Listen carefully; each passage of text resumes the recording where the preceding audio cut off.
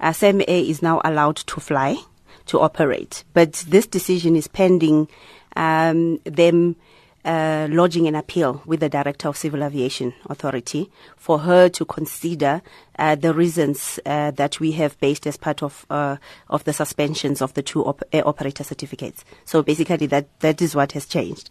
However, what the court order also sought to do is also not to gamble with the safety in terms of the lives of the people, the crew and the passengers.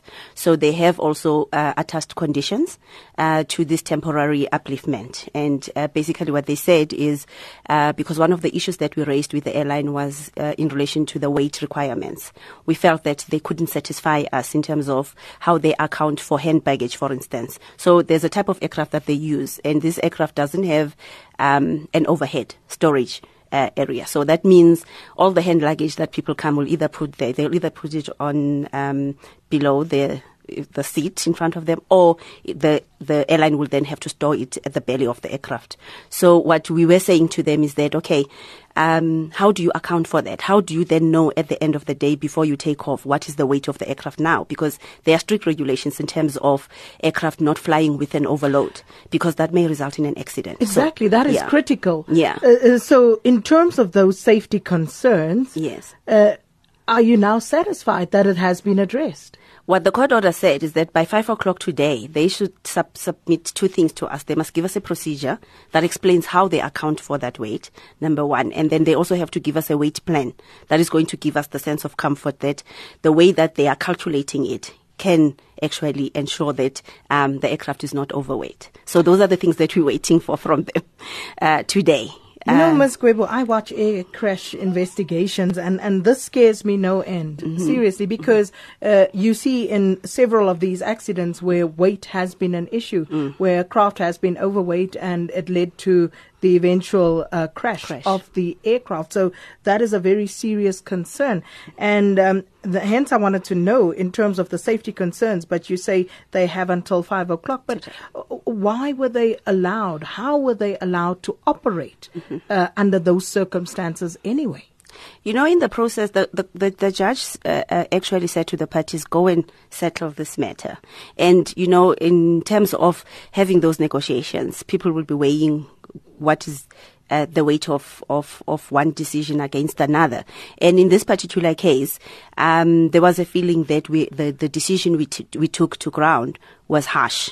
And that for as long as they can give us this assurance, because when they submit their plan today, we have to respond to them by tomorrow, meaning that we either are saying we're happy with this or we're not happy with this. It gives us comfort that the weight is accounted for appropriately according to the regulations or not. So let me just maybe bring another element. What happens is that our regulations do allow aircraft, for instance, there's a global formula that is used to calculate the weight in the aircraft. So the manufacturer will when they release the aircraft, stipulate what is the weight of this, the empty weight of the aircraft, right? And but then when the airline normally purchases the aircraft, they would also do some modifications, which will alter the weight somehow. And then also when they operate the aircraft, there will then be passengers, obviously. There will be goods that they are carrying on the aircraft. So the regulations are saying, you can, within a particular scope, basically allow, for instance, in terms of the passengers, they would estimate globally that a male would weigh 92 kilograms, a female 86 to 88 kilograms, and a child 35 kilograms.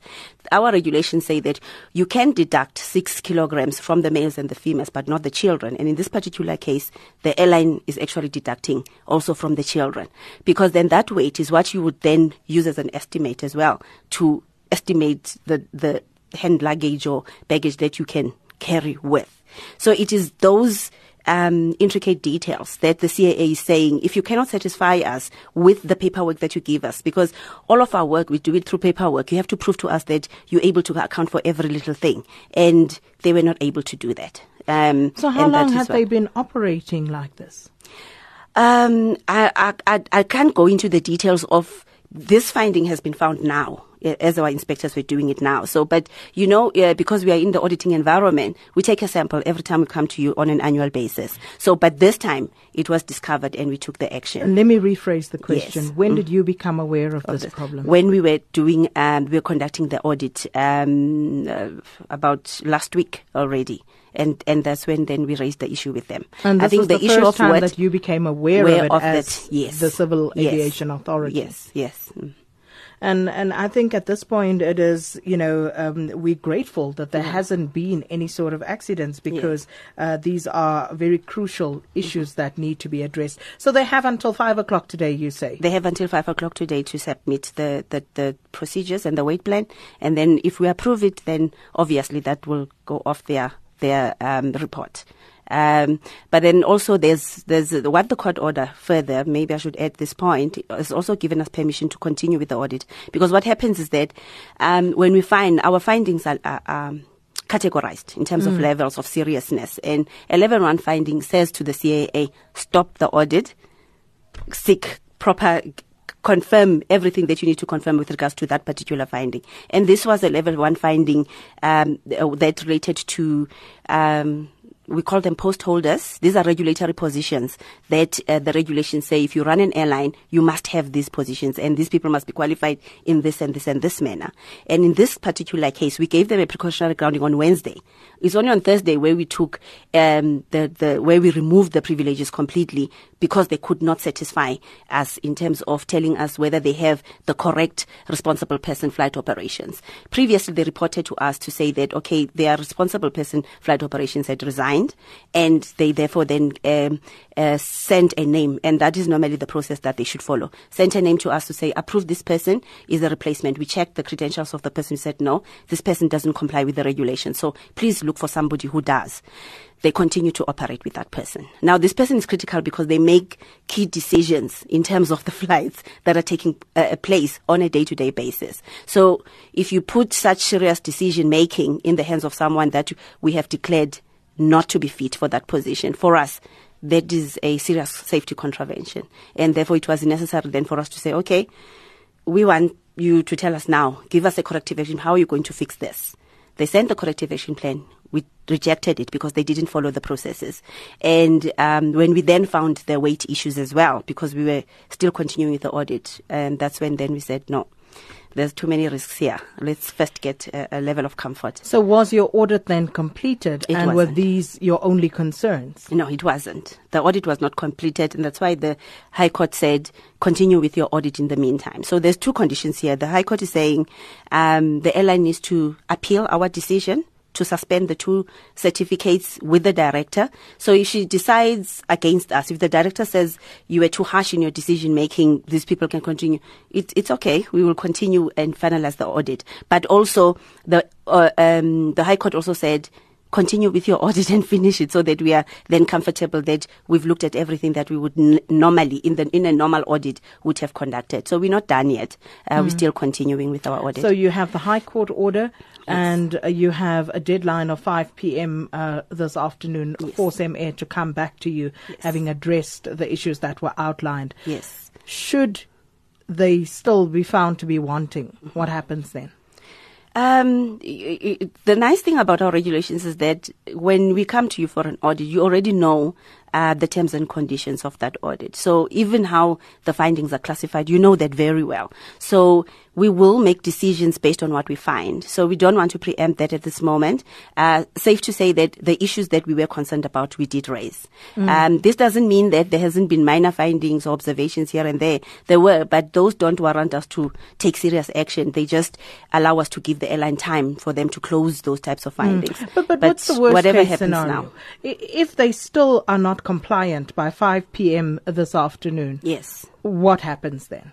Then we have to take enforcement action, because the court order only tells us they must submit, and then if you're happy, you must approve by... The court order actually also stipulated when we should respond. It said tomorrow at 5 o'clock we should have responded to them and tell them whether we are happy or not. So it's difficult for me to preempt right now what would the outcome of what is now to come going to be. We just have to wait and see. And that was Phindiwe Gwebu, the South African Civil Aviation Authority Executive for Corporate Services. And to announce now the Airline CemAir's plans to restore itself to service, we joined on the line by the Chief Executive Officer, Miles van der Molen. Thanks so much for speaking to us. Good afternoon. Can you hear me now? I can hear you clearly. Can you hear me? Yes, I can. All right. Mr. van der Molen, let's start here. Firstly, why did CemAir fail to comply with the conditions as stipulated by the Civil Aviation Authority? We believe we had complied. When we received those findings, we had some material questions regarding the wording of it. We attempted to discuss that with the inspectors, and they declined to engage, and we were told to only respond in writing, which we did. We believe the process is at the bottom of the finding form. We actually accept it and sign for it. We didn't accept it and didn't sign for it. I did ask the inspectors for the dispute process, which they declined to give me as well.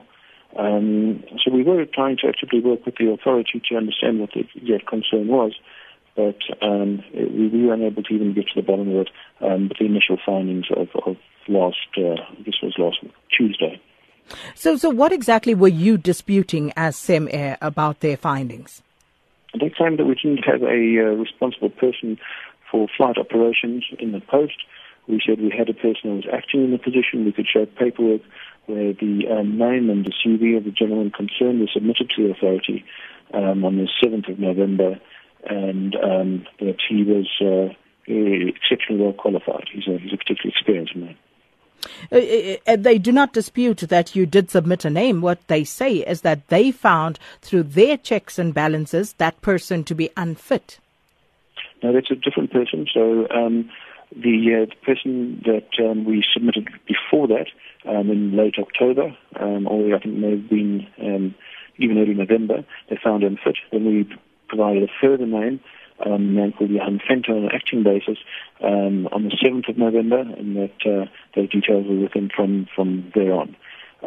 He has subsequently been approved by the authority to hold a post. So explain to us then why in such an important position as the flight person responsible for flight operations, why you allowed that situation to even exist, whereby you were at some point allowing someone who they felt was unfit to actually to stand in that position and be in charge of your flight operations? Firstly, when he was put forward, we didn't know that he wouldn't be suitable for the position. The issue they have with the gentleman concerned relates to internal or administrative action, as they call it, against him, which is not a matter of public record. And it's a discretionary power by the director as to whether they accept that person. Once it came to light and we appointed Johan Venter acting in that role, the person concerned was demoted in the department. The flight ops department has many people in it, and there's other levels at which a person can operate, and he was to operate at that level and not hold the responsibilities of the post itself. And then there were other concerns as well that were raised by the Aviation Authority. For example, and I'm reading here, to develop a procedure for monitoring and accounting for undeclared hand luggage and to submit to the Civil Aviation Authority for approval that plan by the 19th, which is today. So why did you not have that plan in place, one that is at least acceptable to the Aviation Authority? That requirement actually came out of our court action of yesterday. So that is a brand new requirement, and we have until the end of today to respond, and that response is currently being attended to, and we'll be with them before the deadline, and we will await their comments on it. And I understand that this is because of the type of aircraft that you actually used, whereby people would find themselves, because of some of your aircraft not having overhead compartments, that the whatever hand luggage people would take on would be stored as usual under the seat in front of them, or they would have to keep it on themselves or wherever else they could put it. Is that the case? Yeah, our smallest aircraft type is a Beech 1900 and doesn't have overhead stowage compartments like large aircraft. The other two types we operate do. So because of that and the space available, it's not practical to have your standard carry-on luggage that you might be used to carrying and taking with you on a larger airliner in the cabin with you. So that's where the difference comes with that type. So, Mr. Van der Mullen, if you could explain to me, because generally when one is on board an aircraft and they take you through those safety procedures before the flight actually takes off, one of the things they tell you is that you shouldn't have anything, blocking the passageways in the aircraft in case of an accident, because accidents happen. So does that not apply to you and your aircraft? Well, of course it does. I didn't say anything that implied anything else, which is why hand luggage in that aircraft is an issue, and we manage it differently because it is limited space and no overhead compartments. So any hand luggage is stowed outside of the cabin to accommodate the realities of the aircraft type.